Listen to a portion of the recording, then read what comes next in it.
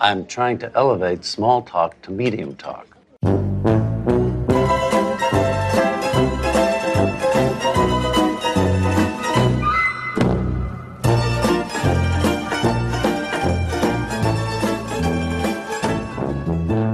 Hi, I'm Alexander Chester, and to worship a guy, it's a little gay, isn't it? And I'm Obstinensky, and I like to walk around with underwear on my head. Is there something wrong with that? Welcome back to pretty good, a Curb Your Enthusiasm podcast. We are here today to discuss Season 5, Episode 3, The Christ Nail, which originally aired on October 9th, 2005. And I'm extremely excited because the secret hero of our Seinfeld group chat shows up, the actor, in the very first scene of this episode. And I don't even know if you noticed, but if you didn't, that's how we're going to start our recap this week. The secret Do you hero. have any idea what I'm talking about? I mean, is this something to do with Ramon? Indeed. Did you pick up on that or no? I did not, but just based on your discussion, now that you're saying it, I see the first scene of the episode, Larry's at a podiatrist's office, and the podiatrist is Ramon. Yeah, well, I'm familiar with the chat that I'm in with you, so yes, but I had to think who is famous in that chat that is not particularly famous in any other Seinfeld discussion in history. The answer is Ramon. But you somehow missed Ramon from the first scene. All right, let's jump into the recap. I didn't recognize him. I'm sorry. So Ramon's the podiatrist. Yes, got it. Okay, so we're Larry's at a podiatrist and named Ramon. Well, we don't Ramon, know. But, he's just credited here as podiatrist. We'll just refer to him as Ramon, even though he doesn't appear again in this. Actually, this is gonna be very funny later. Okay, you'll see.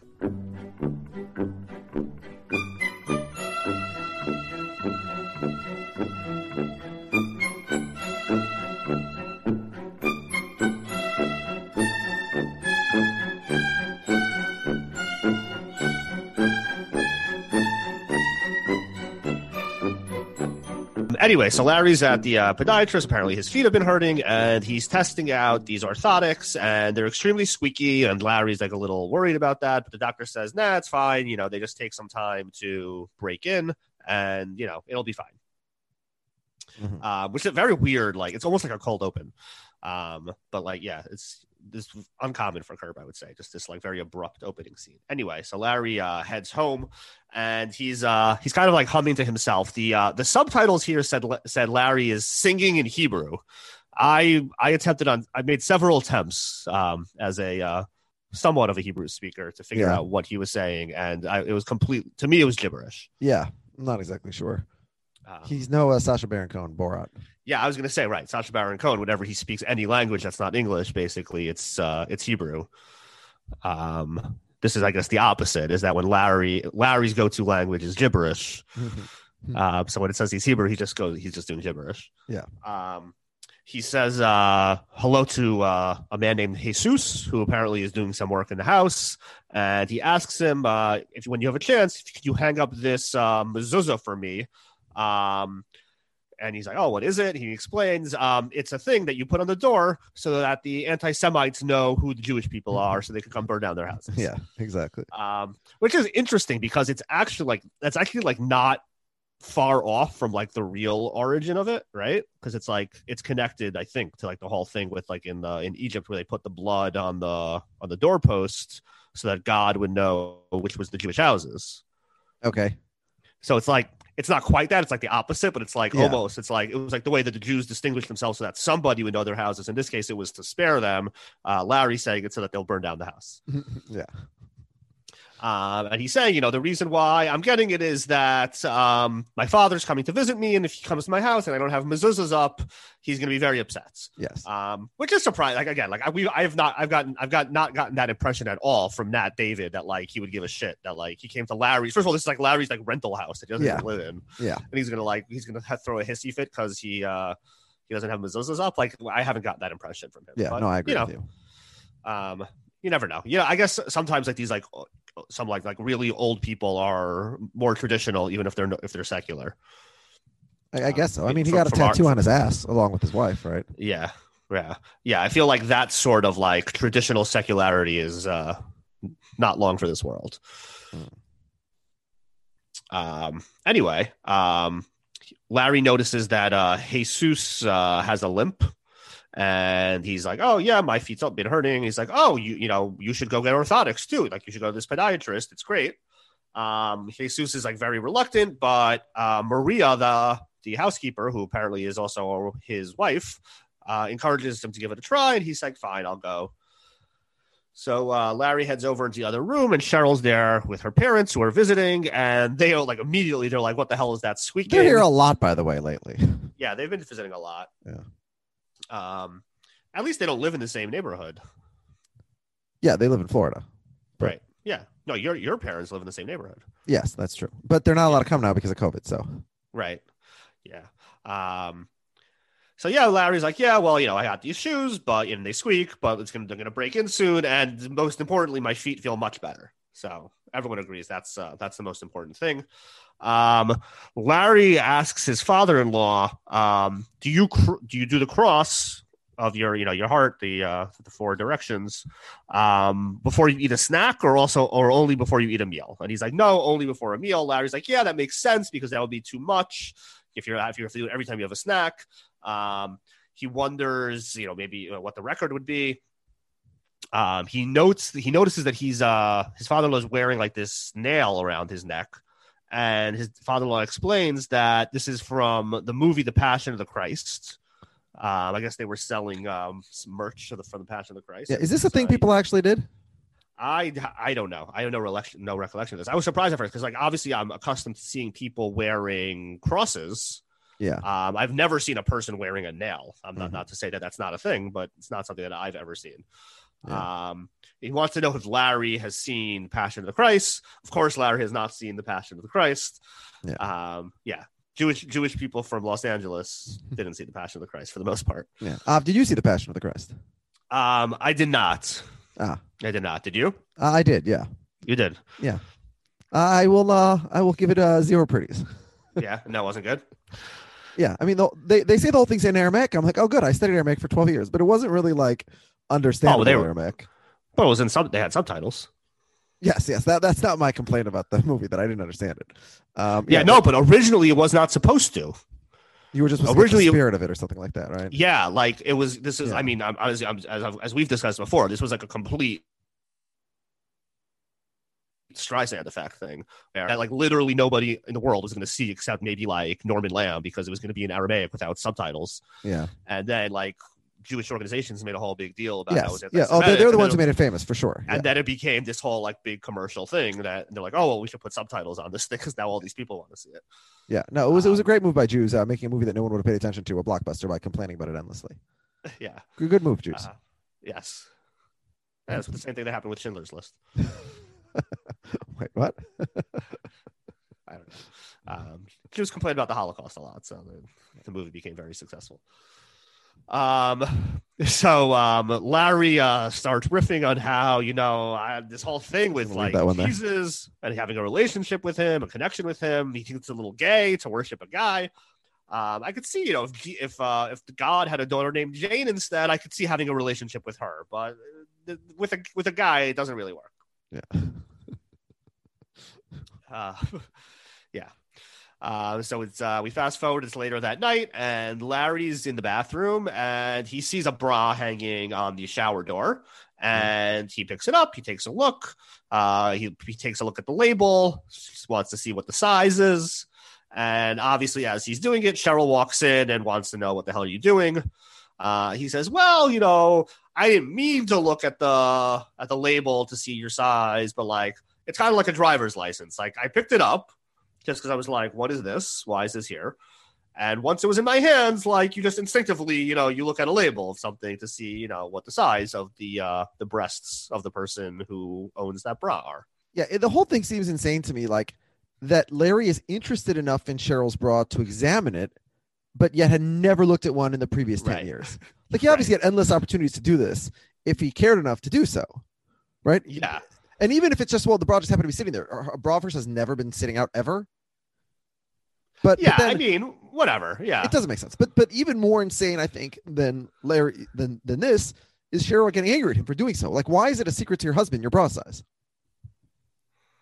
Right, exactly. Yeah, that's the part of it that's the dumbest. Like, none of it makes sense. Yeah, it's like, yeah, I mean, it's okay for him to know her bra size. Like, it's, I mean, it's like maybe it's a little bit. It's not even weird. Like, whatever. Like, Yeah. you live together. You share. You share Yeah, he's a had bedroom. much more intimate interactions with her breasts, I assume, than Yeah. knowing like what the Also, bra like, size of them is. like you know each other's sizes of things just because like you like share a bedroom and like Yeah, you do each yeah. other's laundry from time to time and like whatever. Although Yeah. I'm sure, right? Well, I'm sure Larry's Larry's probably never not done doing. laundry. Yeah, exactly. And neither But is Cheryl, whatever. by the way. Yeah. But the yeah, point is made. Yeah. correct. Cheryl's like, speaking of bras, we really need to let Maria go because Great segue by Cheryl, by the way. yeah, it actually works pretty well. Yeah. She doesn't wear a bra and I can't stand it. It drives me crazy. Larry's like, yeah, you're right, but like, let me talk to her. I'm sure I could I could make it work. So we go to the next morning and he goes to speak to Maria and she's like, by the way, Jesus is very happy with the orthotics. Larry's like, okay, that's great. By the way, I wanted to talk to you about this bra thing. I got my father-in-law here and you're just like flopping all around and, we can't really have that here. And she's like, well, what's the big deal? I really find bras to be very uncomfortable. Larry says, how about this? I'll go find a great bra for you. I'll buy it for you and I'll bring it back to you. And she's like, okay, under those circumstances, I will agree to try it. Like, if you go do all the legwork, spend all the money, then I'll give it a shot. Yeah.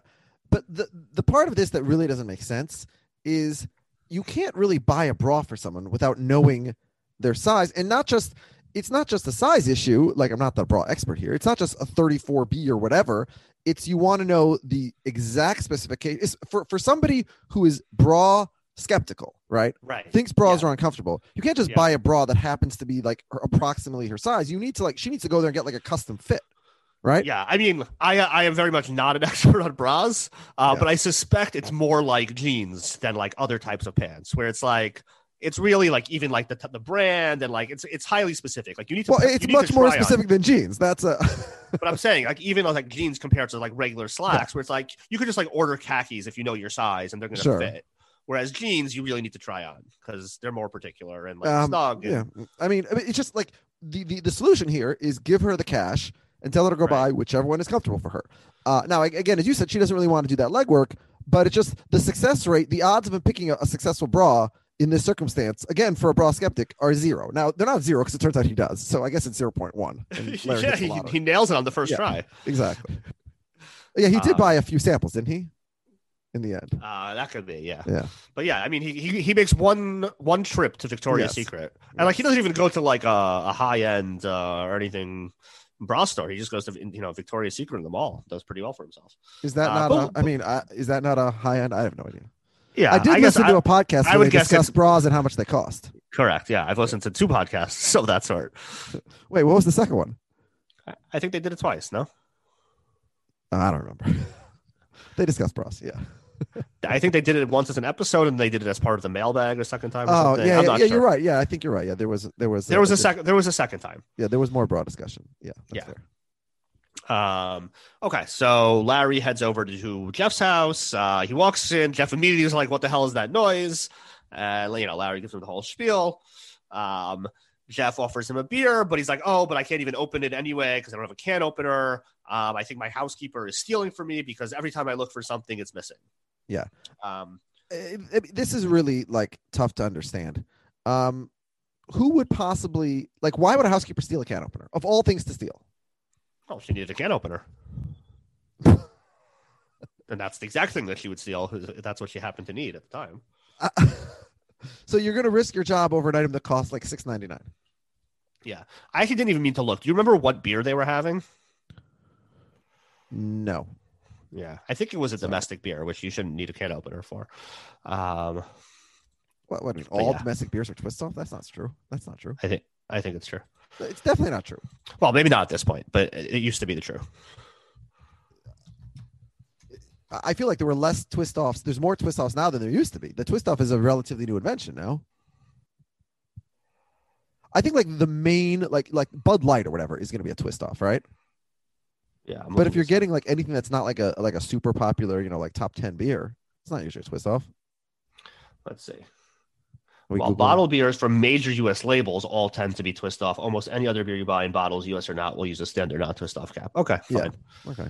All right. I guess that was just a myth that I grew up with. Anyway, so Larry tells him, I got to go buy this bra for my housekeeper, but I don't know the size. And Susie comes in. She's like so excited. She's in a celebratory mood because Sammy has lost her last tooth, and the Tooth Fairy will be visiting the greenhouse for the last time. Larry's a little surprised that an 11-year-old is still a believer in the Tooth Fairy. Yeah. It's a little borderline, to quote the president. Yes. But I mean, how stupid is Sammy really that she believes in the Tooth Fairy? I mean, we've discussed this on this podcast, but like my son immediately knew that the Tooth Fairy was bullshit, like the first time he lost a tooth. Yeah, correct. And I think you said your daughter was the same. Yeah, right away. At like she's 5 or like, 6. You're really the Tooth Fairy, right? Yeah. Or like, yeah, okay. Yeah, no, you admitted it right away. I maintained the fiction for a while, but it was sort of like, he knew I was lying. I knew that he knew I was lying. We were both sort of winking at each other. Yeah, because like I felt like this, like unlike other things that maybe I don't always tell the full picture on that I've like built my entire social life around. The Tooth Fairy, I'm less invested in perpetuating. I do like how you define religion as your social life, but not inaccurately. I mean, essentially, yeah, that's pretty much what it is for me. I mean, for other people, it's very important to their day-to-day existence. Some people wear a nail around their neck, but for me, it's like if you want to be in a country club, as Larry tends to, like they make certain rules for the country club, and if you don't wear the crest in the dining room under your jacket, then they don't let you into the dining room. So you got to do what you got to do. Yeah. I always felt like growing up that that I had like a leg up on like the Gentile kids, because I knew like much younger than them that Santa Claus was fake. Yeah. And like they were like still like until they were 8, 9, How dumb 10. are they? Yeah. Like they're so stupid. Like I knew since I was 4. Like my parents told me immediately Santa Claus is fake because he's not part of our thing. So obviously it's bullshit. Yeah. I remember my next door neighbor Richie telling me when he was like 8 that he believed in Santa Claus. And I was sort of Donald Trump to Richie, except that I was like, not an adult and I didn't know better. And I said, "You believe in Santa Claus? That's ridiculous." And I caused some consternation, I think. Is this like his mom like yelled at you or something? I honestly don't remember. I remember us having a conversation. I assume that there must have been escalated to the parents because but I don't. I just remember that I remember being surprised that he still believed in Santa Claus. Right. No, I know. Somebody told me a story that like it was like a huge blow up. No, we did not have a huge blow up like that. We did actually. So we were good friends. Something with somebody else. We were good friends with our next door neighbors, Gentiles though they were, and Jenna, the girl who was friends with my sister Haley, who funnily enough ended up dating Ariel Marcus, a Jewish friend of mine or a Jewish who was actually a friend of my sister's in high school. So she ended up, Jenna, got very involved with the Jewish community a little bit later. But she told Haley when they were like 6 one day, she said, "Oh, did you know that the Jews killed Jesus?" So that I remember required all 4 parents and the 2 girls to have a sit down. That's more intense than the Santa thing. Yeah, so I know, and I knew that I remember the sit down happening, but I wasn't participating in it, and I really, I had the FOMO, so I wanted to know what was going on. But yeah, I should ask my sister what happened with that conversation. I'm sure. Yeah, please do. Yeah, they maintained their friendship after that for a while, so I'm sure it worked out. So Susie like goes off on Larry. Basically, he's like, you're such a Scrooge, and she's like holding the tooth, and like she's like holding it like right between her boobs, basically right in the cleavage. And Larry's like staring right at it. And after she walks away, Larry's like, I think Susie and Maria are the same size, which is obviously impossible that he would have couldn't notice that or figure and that also out. I mean, she has a little bit of cleavage here, Susie, but she has certainly worn sexier outfits, right? She wore like at the Halloween party, right? She wore like that, and like to the extent that Larry has an opinion about Susie's breast size, it should have been determined earlier that but again, it requires a little bit more examination than merely standing 5 feet across from someone who has a very, very vague amount of cleavage showing. Well, that's not even the issue. The bigger issue is he's comparing it to his memory from hours earlier of what Maria's boobs looked like. Yes. But again, Larry is a bra savant who, with minimal information, finds the perfect bra. Somehow he knocks this out of the park. Yeah. And he's like, well, Jeff's like, well, I can find out what Susie's bra size is, obviously, because we share a house. And Jeff's like, weird. It's weird that Jeff, I don't know my wife's bra size offhand. So I remember my wife telling me once, but I don't know, I don't know if it's been updated since then. I mean, people change Yeah. Well, Size your is wife very- your wife just had a child fairly recently, so that throws Yeah. everything off. Yeah. Also, like I think they also like they could like change on by the day, but women's bodies, they have all these like weird things going Yeah, who on. knows what's going on there? Hormones, this, Not that. us. Yeah, it's crazy. Good to be a guy. Although, as Elaine said, I don't know how you guys deal with that thing flopping around there anyway. Yeah, they're fine. They work just fine. Yeah. Plus, we make 23% more money. So, Yeah, definitely worth for it. the same work. Yeah. That's why they say men have been hardest by the coronavirus. Because when Because you lose your job, you lose more money. Right. Exactly. 4 minutes, 77 cents. Not so big. Not a big deal. Yeah. Anyway, we're in favor of women making the same as men. In case that, not more, the same. So Jeff's like, oh, well, do you know Cheryl's size? Larry's like, yeah, actually, I just found out, but I was actually a bit disappointed to see. But he won't tell what it. Wouldn't his enjoyment be like the feeling of them, the seeing of them, not like Right, the like, who number on a cares? piece of fabric? Right, like if it turned out like, oh, these were actually like 38 double Ds this whole time that I didn't realize. Like, okay, Then like, how does that do for you benefit now? him? Exactly. Right, yeah. exactly. Like It's like Jerry writes, he writes 31 on his jeans because he wants to be thinner than he actually exactly is. Correct. Yes, it's actually it's the same thing. Yeah, I guess you so. know what? I guess I hear it. Like I guess there probably is some psychological aspect that some men would get from just like the knowledge of what the bra size Yeah, was. I mean, look, even if- there's certainly an advantage. Like when you buy, well, let's talk about wine, for example. I enjoy Sure. drinking wine, Yes, but I do don't too. really, I can't really tell the difference between a $15 bottle of wine and like a $50 bottle of wine. And also, yeah, I pretty mean, much the same. yeah, and I maintain that there is no difference. And I've actually seen those studies that show like they give like the biggest wine snobs and they're only like 50% accurate. And I don't tell this to my friends who are big, onophiles or whatever the word is, because it's just obnoxious to to shit on someone's hobby. But I sort of privately, I think, it's kind of ridiculous. It's unnecessary. However, if I know that I'm drinking a $50 bottle of wine, then I enjoy it more because psychologically, Yes. So I guess when Larry has enjoyed Cheryl's breasts, I guess knowing a number that was larger would make him, sort of like, it's like a brand name breast, basically. Yeah. Yeah. I've gone to That was those a very like, tortured wine. analogy. Yeah, when I've gone to like wine tastings Yeah. and like they want to like clean out your glass between pours, and I'm just like, there was red wine before, and you have other red wine. Just pour it in, it's fine. Yeah. But like you can't do that because then you're really calling into question the entire existence. No, of you the have industry. to do the swirl, and you have to pretend like you know what the fuck is going on. Yeah, you have to go along with it, but it's just like whatever. It's Although not- being a person I have never in my life poured out an ounce of wine or spit out an ounce of Of wine course, at a wine of tasting. course. You consume the whole thing, and then I also consume my wife's because she doesn't want to. We actually have a wine tasting next week, Oh, nice. like a socially distanced one. They're like delivering. It's like a Zoom wine tasting, but they're delivering the wines to your Yeah, house we have- ahead of time. We have a similar. I was wondering, like, do they deliver? They're not delivering whole bottles, so delivering like mini bottles or like I don't know. I don't know how that's. I don't know. Yeah, I don't know if we signed up for it. Yeah, our school or shul or something is doing an event like that. Like, but it's kind of lame. This is for our school. Our shul is actually doing on Saturday night a wine tasting, also in outdoors, socially distanced one. Which, by the way, in this weather, may not be great on a Saturday night. Yeah. But we were discussing going, except that we can't find a babysitter because, we shouldn't find a babysitter because no one should be babysitting. You don't want random strangers coming in your house. So, yeah, that's the one flaw. Yeah. Although I was talking about this with my wife, and like I don't think it's actually a big deal to have a babysitter because like if my kids are asleep upstairs, Well, that's true. In this circumstance, yeah, she comes in like the house. She she sits in could sit on the floor. basement, she never sees anyone. They don't even have to wear a mask. Like they're not. Yeah. She's not even coming within 100 feet of Yeah, anyone. you know what? That's a good point.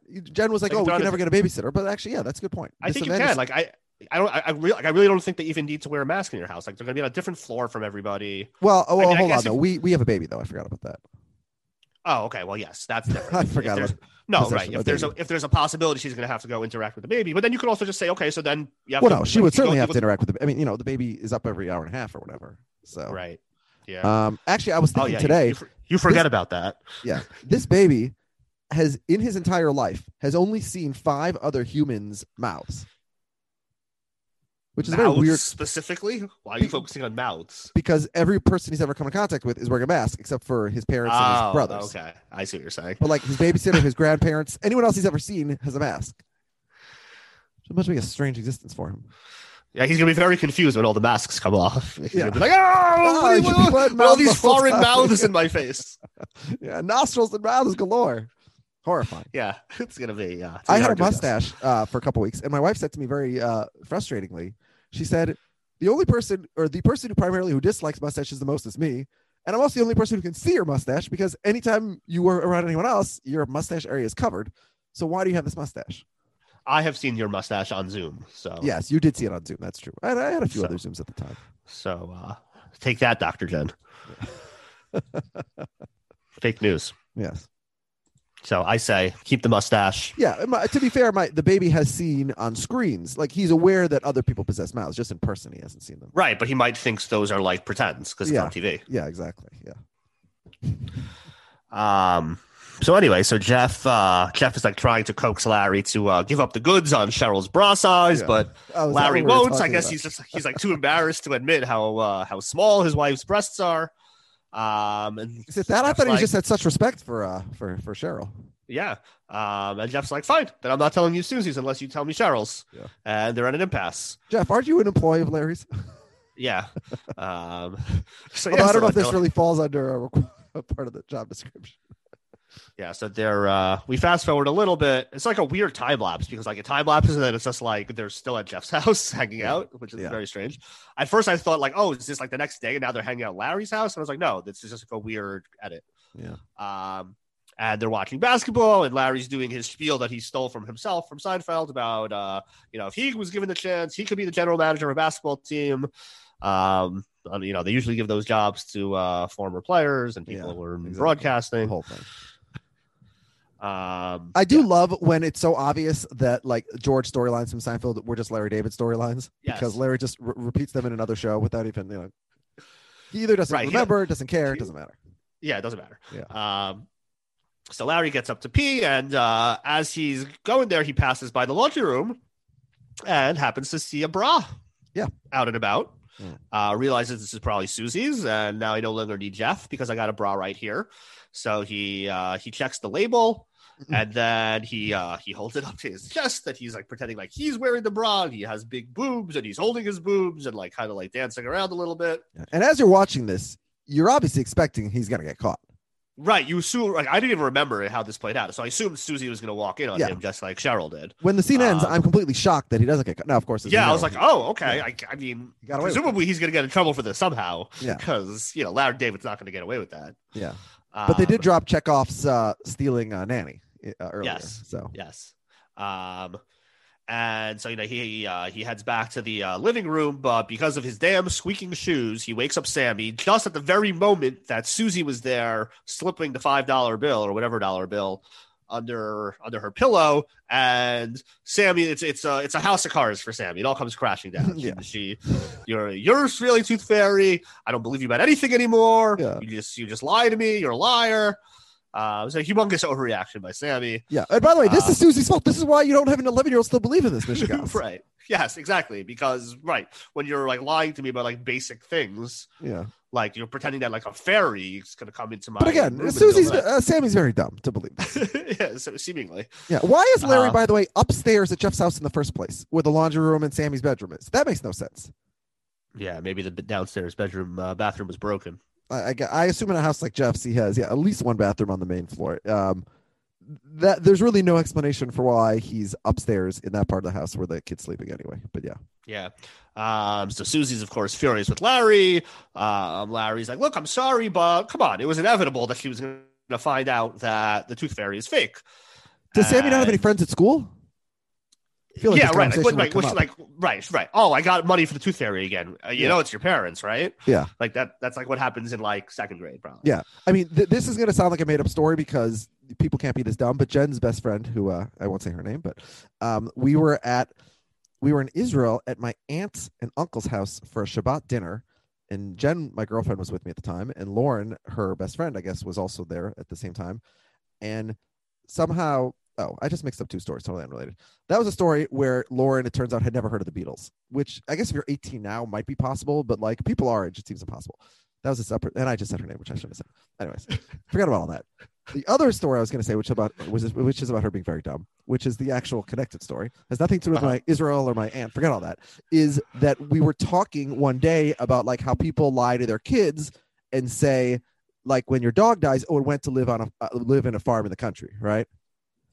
And we were having this conversation, and Lauren said, "That's so ironic because my dog actually did leave to go live on a farm." Like this, and Jen and I looked at her, and Jen's like, "Lauren, are you kidding?" And Lauren looked completely seriously. She's like, "Yes, 100%." And she's like, "I'll call my mom right now and prove it to you." And she called her mother, and in front of us, she had the conversation at like 24 years old, where she discovered that her dog had died like 15 years earlier. That's funny. No, that was great. That was on a show. I think that was that on Friends? I'm sure that's happened. That's why it sounds made up, because it's like, yeah, but that happened to Lauren. Entertaining. No stitching, by the way. Clunkers. Yeah, Phoebe had a dog named Clunkers. Let's see if I can find this. Well, this is the second real life thing in my life that also happened in Friends. What was the other one? Yeah, maybe you're just stealing all your stories from Friends. Yeah. Did you once put on all of your roommates' clothes? No, wait. There was something else. Oh, the honeymoon thing also. When my wife and I went on our honeymoon, someone in front of us, like checking in, told them it was their honeymoon and they got upgraded, and then we tried it and then they said, "Oh, there's no seats left," which I think also happened to which I know happened to Monica and Chandler, because when I except that when I was telling the story to someone contemporaneously at the time in an email, I accidentally referred to it as a Seinfeld, which is very embarrassing as a person who claims to know a lot about Seinfeld. I accidentally referenced it as something that happened on Seinfeld instead of Friends, but that's neither here nor there. Yeah. Okay. So it's Ross. Yeah. His parents claimed that they had sent him his puppy to chase rabbits on the Milner's farm in Connecticut. And he believed it as well. And then he finds out that not the case. Yeah. Yes, as an adult. Okay, so I guess it's believable that it could happen because it happened on a sitcom. But yeah, that's so funny. My dog, actually. Yeah, that's great. So the woman's a doctor, by the way. She's like a very smart person, just very dumb about things. She's book smart. We'll leave it right. Yeah. So Jeff comes. She's like, "What's going on?" Susie tells him what happened. Jeff's like, "What's the deal with these cactus shoes you have?" Larry's like, "No, this is actually kind of like a blessing in disguise that she should just like find out already." And Susie says, "That's none of your business." Larry's like, "Well, maybe you shouldn't have propagated this ridiculous myth." Yeah. And Susie says, "Get the fuck out of my house." Larry says, "Are you sure?" And Susie is sure. Yeah. I love when Larry asks for confirmation. Yeah, I mean it's a reasonable question, because it's like, really, you're throwing me out of the house because your kid found out, your 11-year-old found out the tooth fairy by accident? It's not like I even told her. Like, it was like a complete like random stupid thing. Yeah. By the way, the move, of course, is when Susie gets caught is just to say, "Oh, I was just checking," but I guess Sammy doesn't buy that one. I think that is what she said. Yeah, but Sammy doesn't buy that one. But yeah, so who knows? Yeah. I mean, she's really caught in the act. As you said, everything is Sammy discovers everything. It's like a massive epiphany she has.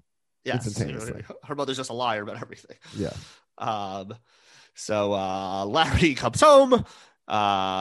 He comes upstairs, and of course his orthotics making a lot of noise and wakes up the whole house. Did we know previously that Cheryl's parents sleep in different rooms?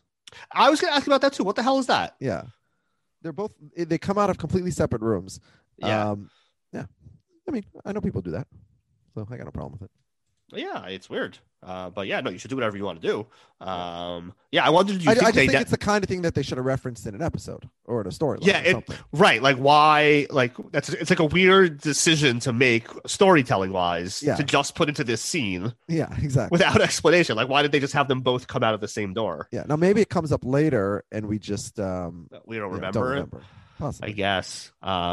I wonder, do they sleep in separate rooms also at home, or is it only when they're here because of whatever? One of them doesn't like the bed in that room or something like that. Yeah, who knows? Or maybe they don't have a room with two beds or with a big bed or anything like that. So by the way, these orthotics, it seems odd that they would be making so much noise like on a carpet, but whatever. That's the whole plot of the episode. So the story doesn't really work without the orthotics making noise. Yeah. I mean, in the final scene, they're making noise literally blocks away. So. So right. So Larry heads over to Victoria's Secret to buy the bra. He tells the saleswoman it's for his housekeeper, but he senses that she doesn't believe him. He keeps insisting, "No, it's not for me. I'm not buying for myself." It's really important for me that you believe me that it's not for me. Not that there's anything wrong with that. Actually, there is something wrong with that. Yeah, Larry's very regressive here. He refers to a man who enjoys wearing women's underwear as a pervert. Like, what's wrong? I mean, I don't do it personally, but who cares if you wear women's underwear? Yeah, I don't care to wear whatever the hell you want. Yeah, I don't know. It's not. I think perverted has to imply that you're doing something to harm another person. No. I'm not sure. Right, I don't necessarily think of it that way, but all right. Well, now I'm looking up the word pervert. me too. Pervert is, as a noun, a person whose sexual behavior is regarded as abnormal and unacceptable. So I think abnormal and unacceptable are two very different things, right? Abnormal is anything like being gay is technically abnormal because it's less than, it doesn't normal mean like, well, I guess normal doesn't mean majority, right? Yeah, I wouldn't say being gay is abnormal, but like if you had some like really niche fetish. I guess what does abnormal mean percentage wise? It doesn't mean 49%, right? No, it means like well under 0.5%. Like, okay, well then in that case, I would say that cross-dressing or wearing women's clothes is definitely not abnormal. Right. I probably more than, and it's certainly not unacceptable. Well, it depends to who. Yeah, I would define unacceptable the way you did is like if you're not like harming anyone, who gives a shit. Yeah. Whereas other people might say unacceptable if it doesn't meet their like. No, this is an interesting definition because it says a person whose sexual behavior is regarded as abnormal and unacceptable. It's not or. Right, so it's both. Yeah, it's both. so it needs to be both. Because there are certainly activities. And as you said, I guess the unacceptability is, well, according to who? According to like the Prude, or I was just listening to what's that podcast called? Where they do the deep dive into Bill Clinton's impeachment on Slate, and then they also did Slow Burn. Yeah. So I was recently listening to that because I'm trying to catch up on my podcasts. Uh-huh. And so Linda Tripp would probably find this perverted because she would find it both abnormal and unacceptable. Do you know that Jonah Goldberg's mom is like the woman who like set up Linda Tripp with her German-speaking husband? Something like that. No, I did not know that. That didn't come up. Jonah Goldberg's mom is involved in the Clinton story. Something with Linda Tripp. She was like friends with Linda Tripp. There are some random like there's this husband and wife detective team whose daughter is a well-known country singer or something like that. So she's right. She's the one that told Linda Tripp that it was okay for her to record her conversations with Lewinsky. Why? Because she's like a big conservative also, or like her son, or I don't know. Meaning like she told her that it was legal to. Like she told her like legal, not not like right, that was okay. Okay. Yeah, your voice just became extremely deep. Oh, thank you. It's still extremely deep. Like abnormally so, unacceptably so, perverted. It's becoming a little bit better now. It was very crazy before. Oh, I don't know if it'll come through on the recording or not, but it was very deep. I hope none of the listeners find my voice to be a perversion. Yeah. Anyway. Okay. Yeah. So I'm not a fan of Larry calling it perverted to wear women's underwear, but I do feel for him because he lives in the world with Susie and Cheryl, who will really make him feel like shit later for such behavior. Cheryl, of course, considers it kinky to have sex in the afternoon, and so he's living in a very regressive, uptight sexual world. It feels like, yeah, which is not what you would expect for these Hollywood liberals. But so she gives him a bra to try on, and he's like, he likes how it feels. He rubs it up against his face, and he wants to know, do they have any underwear like this? And she's like, yes, as a matter of fact, we have matching panties that can go with it. He's like, no, it's not for me. And he's like, listen, you should feel free to try on anything you want in the store. And she's like, no. He's like, no, it's not for me. I just want matching material that I could wear as underwear. Yes. Anyway, so we head back home, and he's showing Maria all the different bra choices that he got, and he says, listen, the only caveat is I didn't know which size you are, but I'm pretty sure I nailed it. And she says she'll go try it on.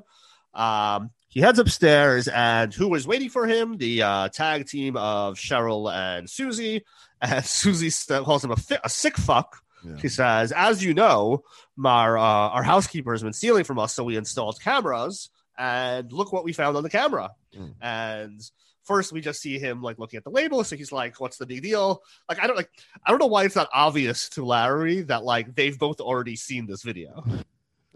Like they didn't come like Susie didn't come over saying, okay, let's wait for Larry to come, and then we'll all watch the video. Like she's already obviously shown Cheryl the full video.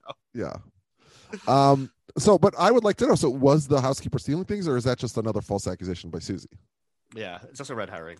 I would agree. By the way, it is a little perverted because it's unacceptable, probably, to take your friend's wife's bra and try it on and sort of be prancing around. Oh, for house. sure. Oh, what? Yeah. I think clearly what he does with Cheryl's bra is fine, and what he does with Susie's bra is and what completely the woman at the unacceptable. store thinks he does with bras he may be purchasing, also fine. But yeah, what he's doing with Susie's bra is unacceptable. However, they're not saying, but this is why I'm so mad at Cheryl and Susie here. They're not saying to Larry, it's unacceptable to take your Susie's bra and try it on and prance on without permission. They're saying that the very concept of you being attracted to wearing a bra at all is so offensive. Yeah. So again, I feel bad for him. Yeah. Well, I do think that even like focused looking on the wrong at thing. They call him Keaton for the wrong things all the time, basically. Yeah.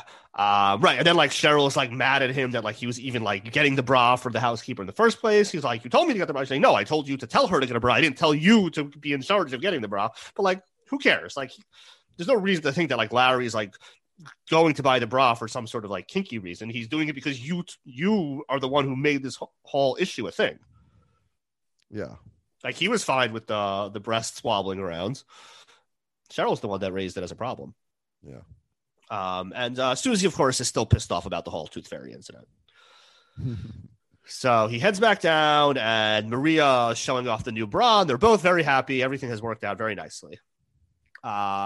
He sees his father-in-law is sleeping on the couch, and Maria explains, yeah, he told me that he's very tired because he couldn't sleep last night, obviously because Larry woke him up. But then he spots that the mezuzah is still on the table, and Maria explains, well, yeah, Jesus was very angry at you because of the, that you even were like discussing my breasts at all. Like he was very offended by that. So not unreasonable, I think. Yeah. So he said Larry can go fuck himself, and he quit. So he's no longer your handyman. Yeah. Well, interesting move by Maria to tell her boss that her husband told him to go fuck himself. Yeah. Yeah. She's there like might have totally been more nonchalant about it. Yeah, my husband told me to go fuck himself. Yeah, especially when like she knows that like her job was like on thin ice as of like 20 minutes ago. It's not like, oh, here's another employee and like I'm, being the loyal employee. It's a very strange thing move. Yeah. Also, by the way, Jesus had promised to put the mezuzah up before the whole breast thing happened. So really he should have put it up anyways. Bad job by Jesus procrastinating. Bad job by Jesus. Yeah, it was also very, we didn't even mention earlier, like very Chekhov's name when Larry asks, like, oh, is it pronounced Jesus or Jesus? Yeah. Like when he's like, everyone keeps referring to him as Jesus. So like, you know what it is. Anyway, so he's nervous because his dad is on his way. He sees him pulling up and he grabs a hammer, but he can't find any nails. So he runs to his father-in-law sleeping on the couch, pulls the necklace off of his neck, and he uses that as the nail to knock in the mezuzah. Thus, I guess, killing their Lord and Savior in service of mezuzah in some sort. It lines up somehow. I do love, by the way, that Cheryl's dad couldn't sleep if someone like 2 rooms away was walking in the hallway. But he doesn't wake up when Larry rips this thing off his neck and gets it like stuck on his nose and everything. That he doesn't wake up from. Now eventually, of course, he wakes up when he hears the banging. Yeah. And of course, yes. Then hearing a hammer wakes him up again, even though his face getting smushed doesn't. Yeah. And he figures out very quickly what's going on. He's missing his necklace. He sees Larry with the nail. Everyone's screaming at Larry. Yeah. Of course, his dad knocks on the door at the exact moment and walks in, sees the mezuzah. So at least one person in the house is happy right now. Yeah, he's very excited to see that mezuzah. He's very excited to see the mezuzah. Yeah. Technically, Larry should really be putting it on every door in his house. Not just the front door. Look, Larry's not Orthodox. Also, let's be honest. It's not the metal frame that matters. It's the parchment inside, which there's 0% chance Larry has. Right. If he went to like a Judaica store and said, I need a mezuzah, they would probably sell it to him with parchment inside. I mean, if it's so I'll give you an example. 1 year, my wife was not brought up religious. She was brought up, or she was not brought up Orthodox. She was brought up conservative. And she was becoming Orthodox, and she was going to Israel for the summer to learn in like a yeshiva, in like a school where you learn like Jewish stuff.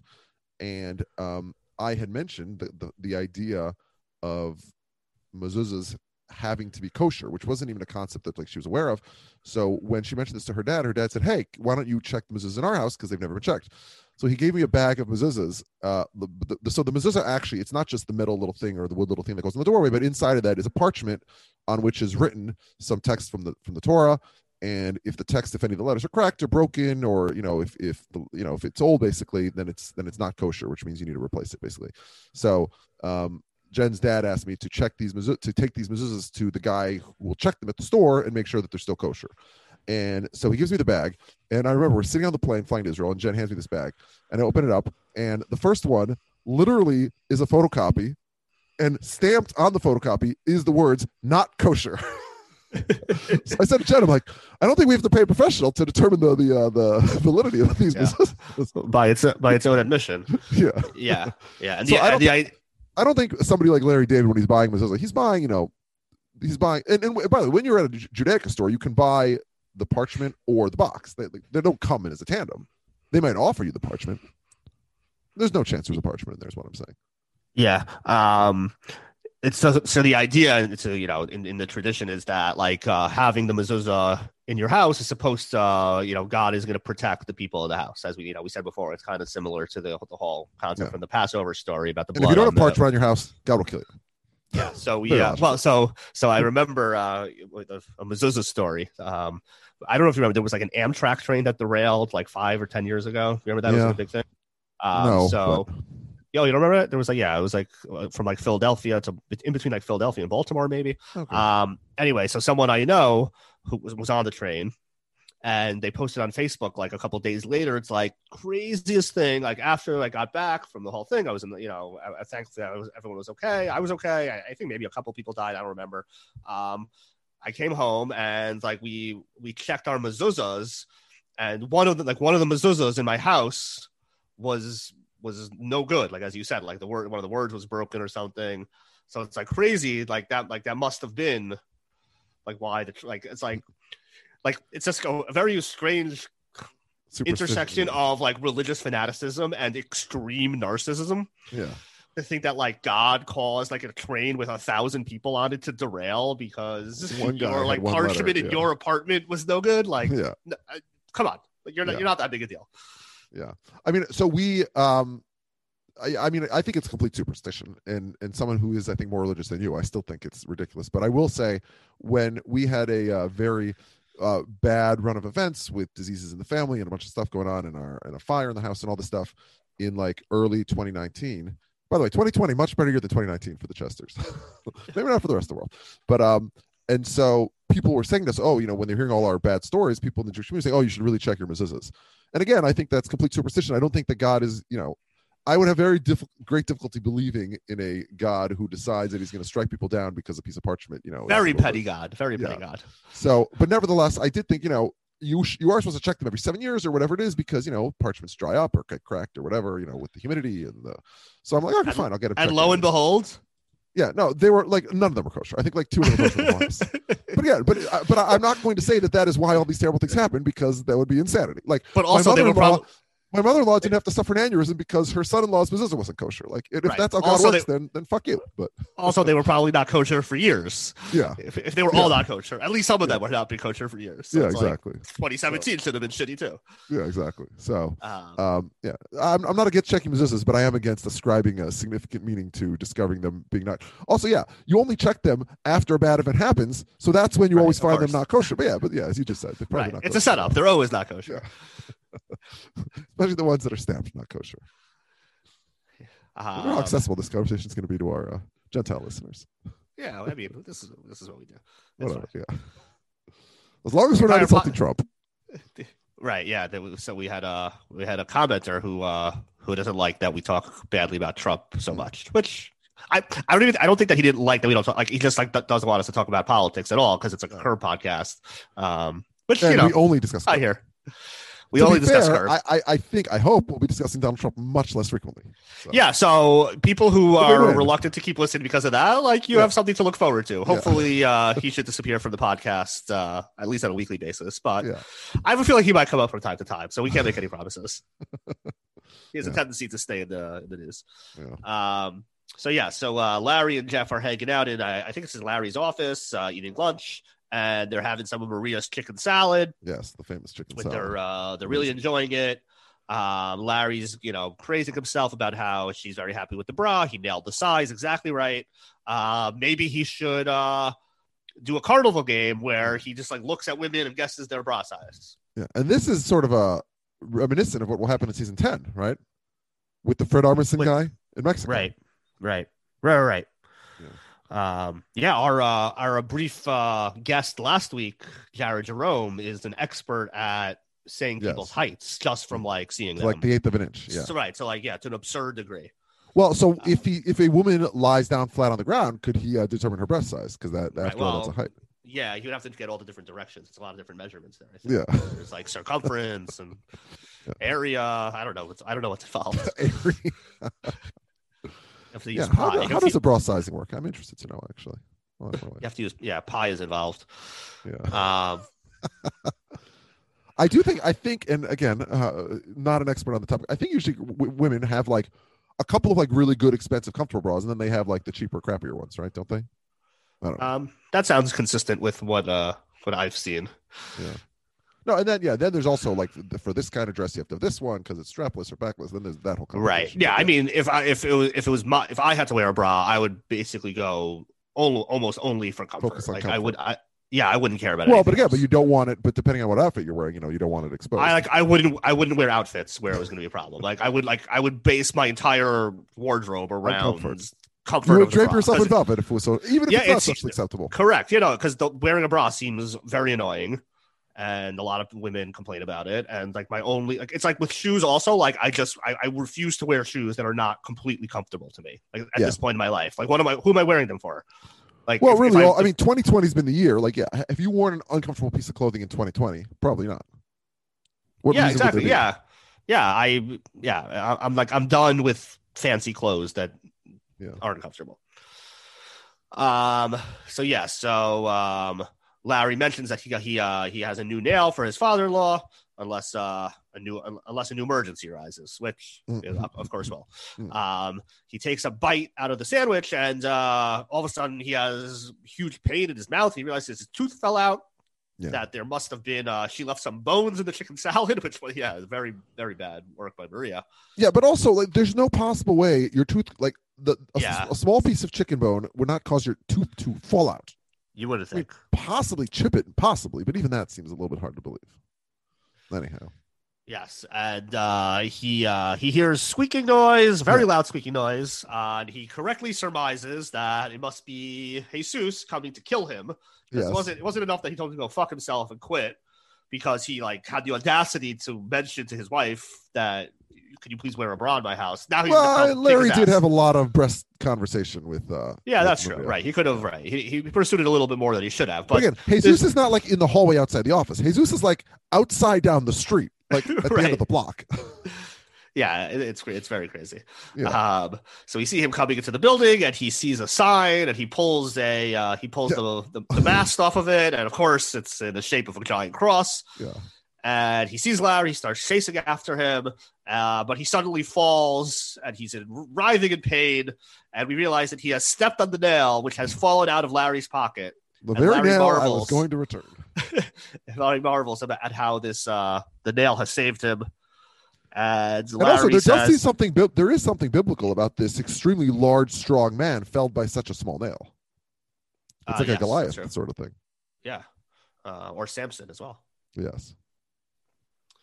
And Larry's like, well, let's help him, and they slowly drag Jesus, otherwise known as Jesus's body, draped over a cross as dramatic music plays. I think we would have gotten it if you didn't tell us earlier in the episode, oh, can we also pronounce his name Jesus? Like we would have figured out the imagery there. Yeah. So we're back home for the final scene, and Larry wakes up and finds a $5 bill under his pillow, turns over to Cheryl and says, haha, very funny, but she has no idea what he's talking about.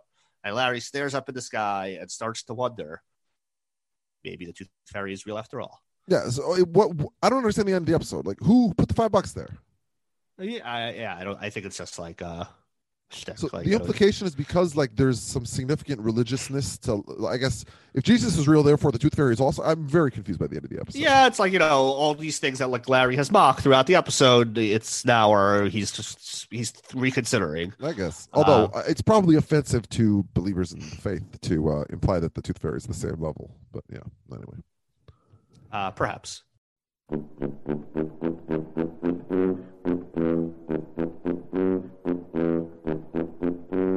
All right, Alf, so how do you rate this episode?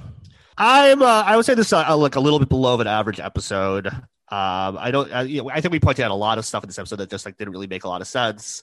The ending is funny, but like as you said, doesn't make sense at all. The whole like cross nail thing in the second to last scene, which I would consider like the real ending of the episode, is also kind of silly. I'm gonna give this a pretty good 2 pretties out of 5. I think it's a pretty weak episode. Yeah, this is your lowest ranking since Mel's Offer, the opening episode of season 4. There you go. Yeah, so we've been on a nice run, I think. But yeah. I think this is a weak one.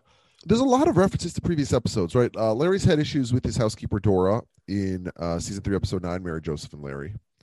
He was accused of having a tits obsession in season 4, episode 2, Ben's birthday party. So it's a bit disappointing to me to see Curb is like recycling these storylines like this early in the series, right? Like we're only in season 5. But I did like the episode. I didn't love it. I'm a little higher than you. I say that the episode is pretty good. So 2.5 for me. I rank it 29th out of the 43 episodes that we've seen so far. All right.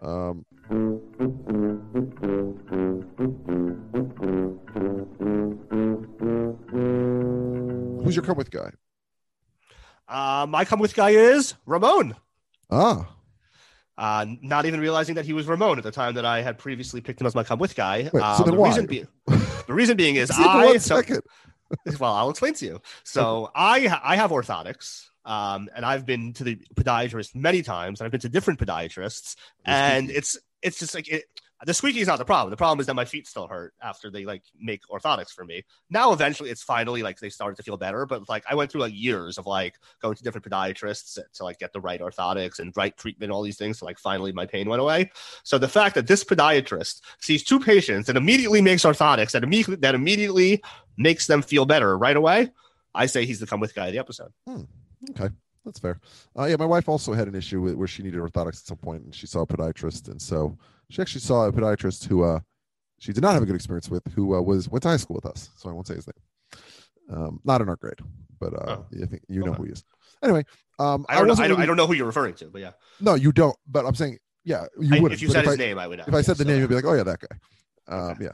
Anyways, I wasn't sure who to make the come with guy here. I decided I would give it to Jeff. This is the first Jeff heavy episode we've had in a while, it seems. And, I miss Jeff, so I give it to Jeff. But, yeah, I really wasn't sure who to give it to. At least I gave it to someone who was in the episode for more than 30 seconds.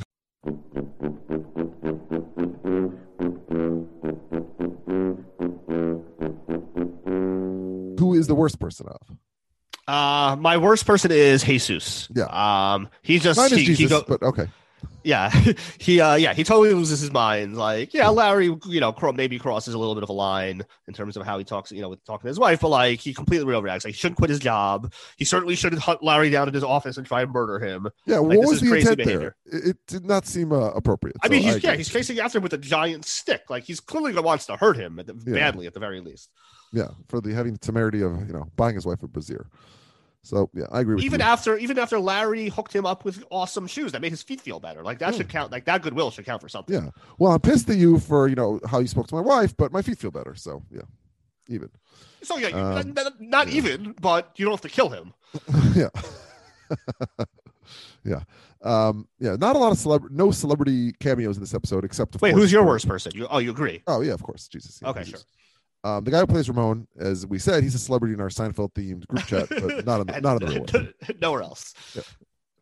Is who's a bigger celebrity? Would you say him or Shaquille O'Neal? It's close.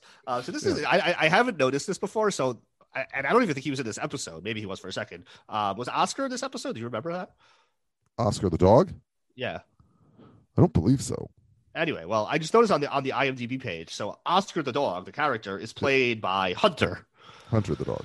Now, it seems to me that there's no good reason why the dog in Curb needs to be named Oscar, right? Especially because Curb is a show where they give the most secondary characters the name of the actor, like the same first name, right? No, but specifically with a dog, doesn't this mean that you've now trained this dog to respond to Oscar in addition to Hunter? Well, I got news for you. Dogs don't know the difference between Oscar and Hunter. Dogs know the number of syllables. They can't actually. Oh, really? Yeah. So Oscar and Hunter, it ain't knowing the difference. So if you go to a dog with a 2-syllable name and you call to them with any other 2-syllable word, they will respond as if you said their name. In sort of if your intonation is the same, and yes, that is crazy to me. I don't know anything about dogs, but like, okay. But I'm calling total bullshit on this. But Jen's family are like big dog people, and that's what they have told me. And I mean, I've seen it happen with their dogs. People, please write in and explain why Chester is completely wrong. There's no, I'll apologize if he's right, but this sounds bonkers to me. That just all that matters is the syllables and intonation. I guess Oscar and Hunter are similar enough. Yeah. But that sounds crazy to me. Okay. Can dogs remember their own names? I'm at wagwalking.com. Okay. History of dogs and their names. Oh, this is way too much. Science behind dogs learning their names. Okay. Some dogs are able to learn hundreds of specific words while others are not. Okay. So, okay. Dogs are able to learn different words. And I feel like German Shepherds are generally pretty smart dogs. Your dog doesn't understand what they're saying. They will use body language to help to if you say okay. They learn to respond to their name when it is said, not because they actually know it's their name. Yeah, that okay. Of course, right. Okay, so this is not so this is a little bit different than what my wife has insisted and her brother. Oh, so this is the second time of fake news for Dr. Jen in this very episode. I don't remember the first one. But there could be, but again, I mean, it probably depends on the dog. Maybe, I mean, my wife did have a very stupid dog. So, but hold on a second. But this same dog was so obsessed with cheese that in their house, you cannot say the word cheese, because if you say the word cheese, this dog will come running up to the fridge to acquire cheese. Like, they literally can't say that word in any. If you say, "Oh, who wants pizza? What's on?" Like, if you say the word cheese in any context, the dog reacts. So I never called her on that inconsistency. The dog knows the word cheese. He doesn't know the word cheese. He has a Pavlovian response to the word cheese because they obviously must have used it to train him at some point. Yeah, but like as a reward. But if she's saying that they don't know, but anyways, Oscar and Hunter. Yeah, no, Dr. Jen is wrong. This theory makes no sense. I have to go talk to her about this when she's awake. Please do. She's not, okay, pause. Go speak to her. I'll wait here. Yeah, no, I do want to get to the bottom of this because this is the claim that I've been told, but then the cheese thing. So it might be true for some dogs. Is this like a Sammy like epiphany where now you no longer will believe anything that Dr. Jen says? I believe nothing. No, well, COVID is a hoax. She did do this to me with her dog, where she showed me where they used. She said similar words, and the dog reacted. But again, if you're sort of barking the word at the dog and looking at him, like it seemed like the dog it's sort of a similar context. You know what I mean? Right. It wasn't like anytime you're just having a conversation. Every time you say a 2-syllable word, the dog turns around and says, "What? Yeah," because then the dog would have a very stressful life. Right. Exactly. Right. This would be a big problem to train a dog. Yeah. Anyway, okay, yeah. So that, but her I'm going to stand by dog, my original question is that I think it's strange that they would change the name of a dog for no good reason when they could just call him by his actual name. Yeah. Well, okay. So I'm thinking. So Jen's dog's name is who has gone on to. So it was Carrie, and Jen would call Carrie Uggles, and Carrie would respond to that also. But also maybe Carrie just thought she had multiple names. She's like, oh, this is another thing that I react to because I'll get attention or a treat or whatever. Oh, also, I have news for you while we're on the subject. This is a series wrap for Hunter, a.k.a. Oscar the dog. Did he pass on? Well, I'm sure by now he's passed on to the other side. The Christ Knell is his last episode. IMDb does not say whether he is alive or dead. Yeah, safe to say. All right, should we go to the postman? We sure can. Postman, come here. Tell the neighborhood. Several emails this week. The first one is from a new emailer, Nelson from Denver, aka Mr. D. Yeah. He says, first time, long time. I've been listening since day one of the pod. Really glad you guys are doing the rewatch. I'm a huge Seinfeld fan, but I think Herb makes me laugh the hardest. I give this episode pretty good. Sorry, pretty good. Four pretties. Larry shimming with Susie's bra gets me every time. All of Larry's bra conversations are gold. Gold, Jerry, gold. For the come with guy, gal, he gives it to Maria. Love her free spirit style and willingness to humor Larry and try on the bra. Worst person he goes with the podiatrist, a.k.a. Ramon, the pool guy. Oh, Nelson calls that out? Good job, Nelson. Yeah, for giving Larry the noisy orthotics. That noise will haunt my dreams. Question for you guys. My wife and I purchased our first house back in June, and I noticed this object near our front door. I instantly thought of the episode when I saw it. Can you confirm that this is a mezuzah? And he's included pictures, which I can see, but which no one else can see because this is a podcast. And I can confirm that this is very clearly a mezuzah. So yes, kudos to you. Very funny that you spotted that from an episode of Curb. So yeah, you have a mezuzah on your door. Use it in good health.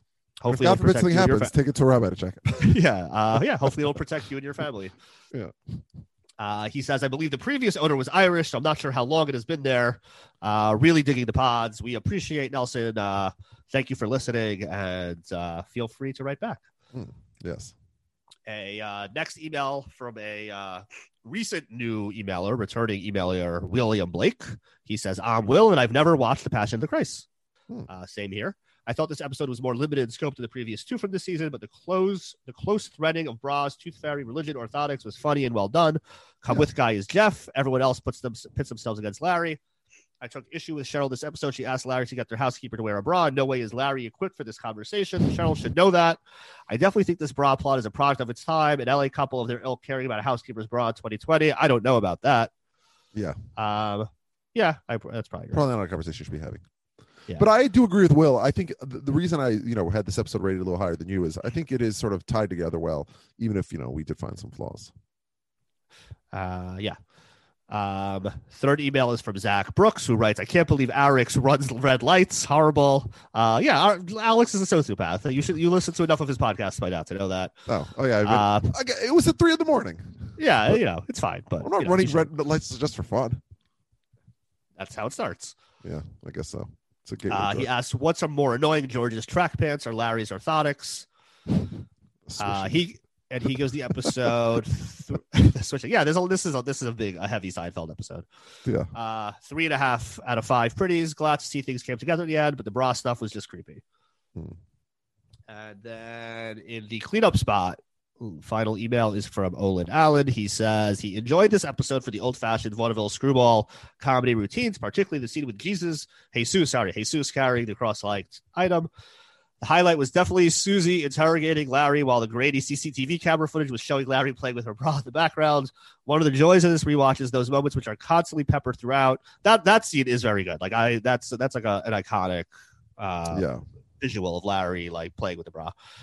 It shows that it's not a one-dimensional show with shouting matches. Of course, iconic. I don't know if I enjoyed the sight of Larry playing with it. Yeah. No, yeah, you don't have to enjoy it, but it's very memorable. Yeah. Of course, such routines have to be done well. They have been done here. I also felt happy with some Schadenfreude with Larry annoying his in-laws with slightly squeaky shoes, as they always seem to be making annoying rackets anytime they visit his house, not sticking up for my fellow Catholics at all. Come with Gal. He gives it to the Victoria's Secret salesperson, but more. Hold on, Olin is Irish, right? Olin is Irish, yes. So maybe Nelson should ask him about why the Irish people had mezuzah on their door. All right, so Nelson, be in touch with Olin. Yeah. Although I would guess Irish Americans more likely to have mezuzahs on their door than Irish. Sure. Simply by by virtue the likelihood of previous owners of right having bought it from a Jewish person, right? There's probably fewer people in Ireland who are Jewish than in America. Yeah. She has.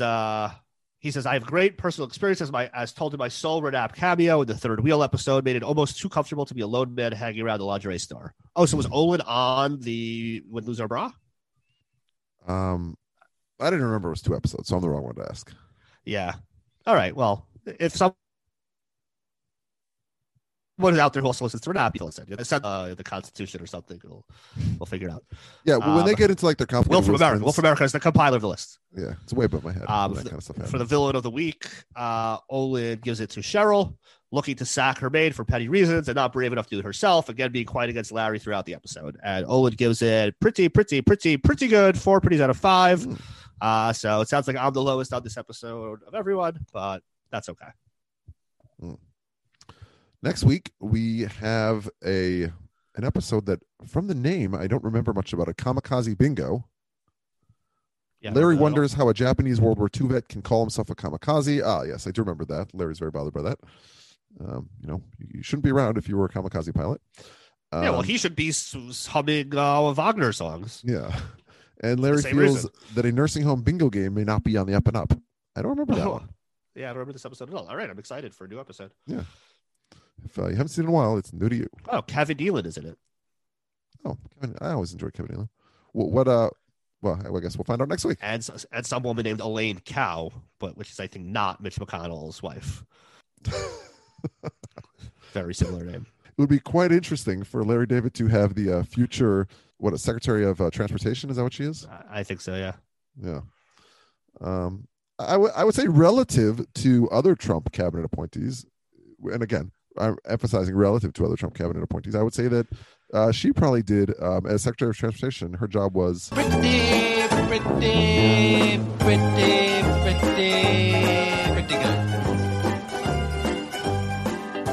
that was a real stretch. Yeah, sure. Yeah, I mean, yeah, you never hear anything about her, so she's probably fine. Yeah, exactly. Yeah. Really harmless enough. And we did insult Trump by the end, so that's good. Very good.